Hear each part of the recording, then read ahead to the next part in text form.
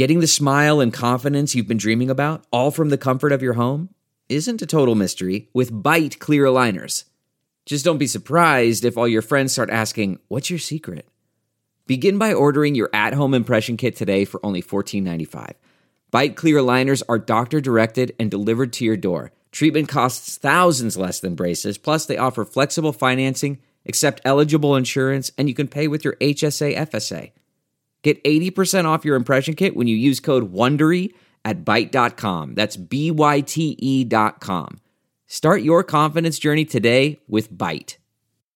Welcome to a new quick hitter from the Pure Hoops podcast. Our guest this week is Chris Marlowe, play-by-play for the Nuggets on Altitude TV, and we discussed the improbable Denver Nuggets run to the Western Conference Finals. Enjoy the convo. And Jason Tatum is a player where his biggest improvement thus far has been on the defensive end. And if Michael Porter can take that stride on the defensive end, you're talking about a true star, because this young man has some offensive ability that's just unique for his size, and he's shooting it so well this early in his career. He's going to get stronger. He's going to put on a little size. He's going to learn how to post up. But if he can guard the perimeter players, because that's what they're doing. They're attacking him. Utah attacked him every single time, and then the Clippers tried to do the same. But if he improves on the defensive end, sky's the limits for this young man. I mean, well, it's interesting. That type of talent. I think it's the same with Jeremy Grant. You touched on Grant a little bit earlier. So Grant has been guarding. He's been guarding virtually the best player on the opposing. He's invaluable. Yeah, they switched on Donovan Mitchell, and he guarded Kawhi basically the entire series. And one of their coaches told me, he said, this is so much different for Jeremy Grant. He's been in the dunker spot. He's been playing the four, like you guys said. Right. And he's never been out on the perimeter, dealing with screens, dealing with little guys, dealing with the pick and roll. And so if those two guys, the Nuggets to challenge for a championship, they got to be able to guard LeBron James. Someone's got to guard him. There you go. Someone's got to guard him. This is, Yep. And there's only so many guys that the Nuggets have. I think Jeremy Grant is going to get the first crack. But if Michael Porter can develop into a good defender where he can take a guy, could Michael Porter guard Anthony Davis? I was thinking about this in the upcoming Lakers series. Right. To see if they could do that, because nobody that we have so far has been able to guard Anthony Davis. He gets 30. Why not try Porter on him? Why not try Porter? He's 6'10". Give him a lesson. Let's see what he does. Some guys, you put him on a guy and they feel like they can guard him. If he gets torched, well. Bol. That's the card. I'm going Bol. Take away something. Bol is so much fun and so interesting. And I don't think people realize what kind of a skill set this guy has. If you said, well, who's the best shooter on the Denver Nuggets? Well, you might say, Porter, Harris. No, it's Bol. Bol can knock down threes. He can shoot off the dribble. He can dribble behind his back. He makes passes in traffic. And when you think about Porter and Bol kind of in the wings, getting ready to ascend, it's going to be a lot of fun for Denver going forward, particularly in the front court, because they got some decisions to make now with Plumlee, who's expiring, and whether they give a big contract to Jeremy Grant. Of course, Paul Millsap at $30 million a year. He won't be back at that number, but we'll see how it plays out. So are you telling me you could have Jokic, Bol, and Michael Porter Jr., Jamal Murray? I mean, what are you saying here? Because you got this nice smile on your face right here. I feel like you know something the rest of us don't know. If those three are in the front court, what are we supposed to do? Well, I think Jokic is going to be in that front court. If they re-sign Jeremy Grant, he's in there for sure. I think Michael Porter Jr. is the other starter, and I think Bol is the first man off the bench. Now, he's got to get stronger. He's got to get more NBA ready. But he's got a 7'8" wingspan. He blocks shots, just like his daddy used to. But the skill set that he has, you would think he's more of a small forward. He's really not a center. He's a gifted, transitional, run the floor, pull up from three, from 25 and hit. And the big decision is what to do with him. I think he can play backup center because, nobody's really playing. There's no Joe Kleins or big guys in the those are names. position now. It's all kind of small guys and 6'8" guys, and I think Bol can play in that kind of system. But I think the Nuggets front court from here on is loaded. What I think they do need, though, is one more piece at the guard position, one more plugger, so to speak. Chris, I think that's the first Joe Klein reference on any of our shows, so we'll note that and check the history books.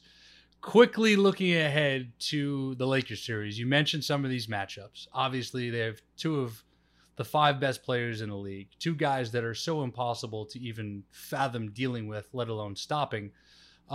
What's more of a matchup challenge in your mind, LeBron James or Anthony Davis? They're both equally a problem. I think LeBron, because of his physicality and his vision and the way he plays the game, you couldn't really double team Magic Johnson. I mean, you could, but then Worthy and Rambis and all these guys get dunks. And the same with LeBron. Now, Anthony Davis, if he has a weakness to me, he's not a playmaker. And I've seen some teams, what they do is Anthony Davis gets it. Once he starts to dribble, you double and make him into a playmaker, which I don't think is his forte. So I think there are ways to handle Anthony Davis. I don't think they did that in the regular season. Most of the games were close. But I think LeBron is the bigger challenge. He's just so big and so strong. Even if Jeremy Grant, who's 6'8", 220, guarding him, he's given up 40 pounds. And Torrey Craig will get a chance on him. Maybe Porter gets a chance on him too. I'd like to see that. But LeBron James, public enemy number 1, and then Anthony Davis. And then you have to figure the 2 big guys for the Lakers who didn't play much in that early series are going to play more now, JaVale McGee and Dwight Howard. And they hurt the Nuggets in some of the early meetings because if you go to help on LeBron or AD, they get dunks. And they're really good at it. And as you mentioned, Jokic can't jump. And he can't run. He's quick with hands and stuff like that, but the lob is something that the Nuggets are going to have to figure out. Yeah, and one thing as we finish this up, and BJ, chime in on this because you were big on this in the Utah-Denver series, the Denver pick and roll and how the Lakers are going to play that and the personnel the Lakers are going to go to. Are they going to play AD on Joker, or are they going to get minutes out of Dwight and or McGee? And then how they play the pick and roll with those guys is going to be very interesting. How do you guys see that playing out personnel wise? And what's the Lakers' best bet to try to slow down Joker and Murray, you think? BJ, give me the plot. How do the Nuggets, are you talking about how do the Lakers slow down? How do the Nuggets stop the Lakers? No, I think what the Lakers have to do, because sometimes you run up against players who are just playing exceptionally well.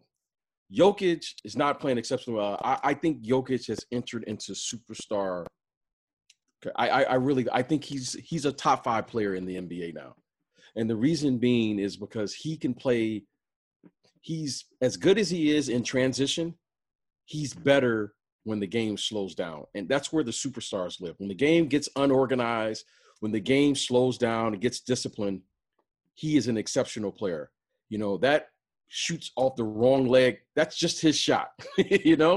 That's his shot. That's his game. Now, what do I think the Lakers have to do? I think you have to think out of the box with Jokic. You got to go zone against him. You have to go zone against him. You cannot guard him in screen roll. He can pick and pop. He can pick and roll. And then he's even more dangerous when he catches the ball on the move. He's picking defenses apart. You want your big to be able to swing the ball to the weak side. Well, Jokic, he does that in his sleep. I mean, he's faking his own players out. They don't even know where he's going to pass it some of the time. So I think you got to go zone against Jokic right now. Jamal Murray right now is just, look, he's playing the game with such confidence. It doesn't really matter right now. I mean, he's just playing with an amazing amount of confidence. So I would not be surprised if you do something that you haven't seen. You got to go box and 1.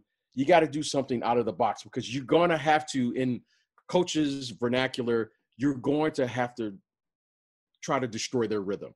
They have a rhythm right now, those two, that I haven't seen in a long time. I mean, they played exceptionally well. We hope you listen to the full conversation with Chris Marlowe of Altitude TV calling the Nuggets. Check out the Pure Hoops podcast each and every Friday from Pure Hoops Media. Stay pure.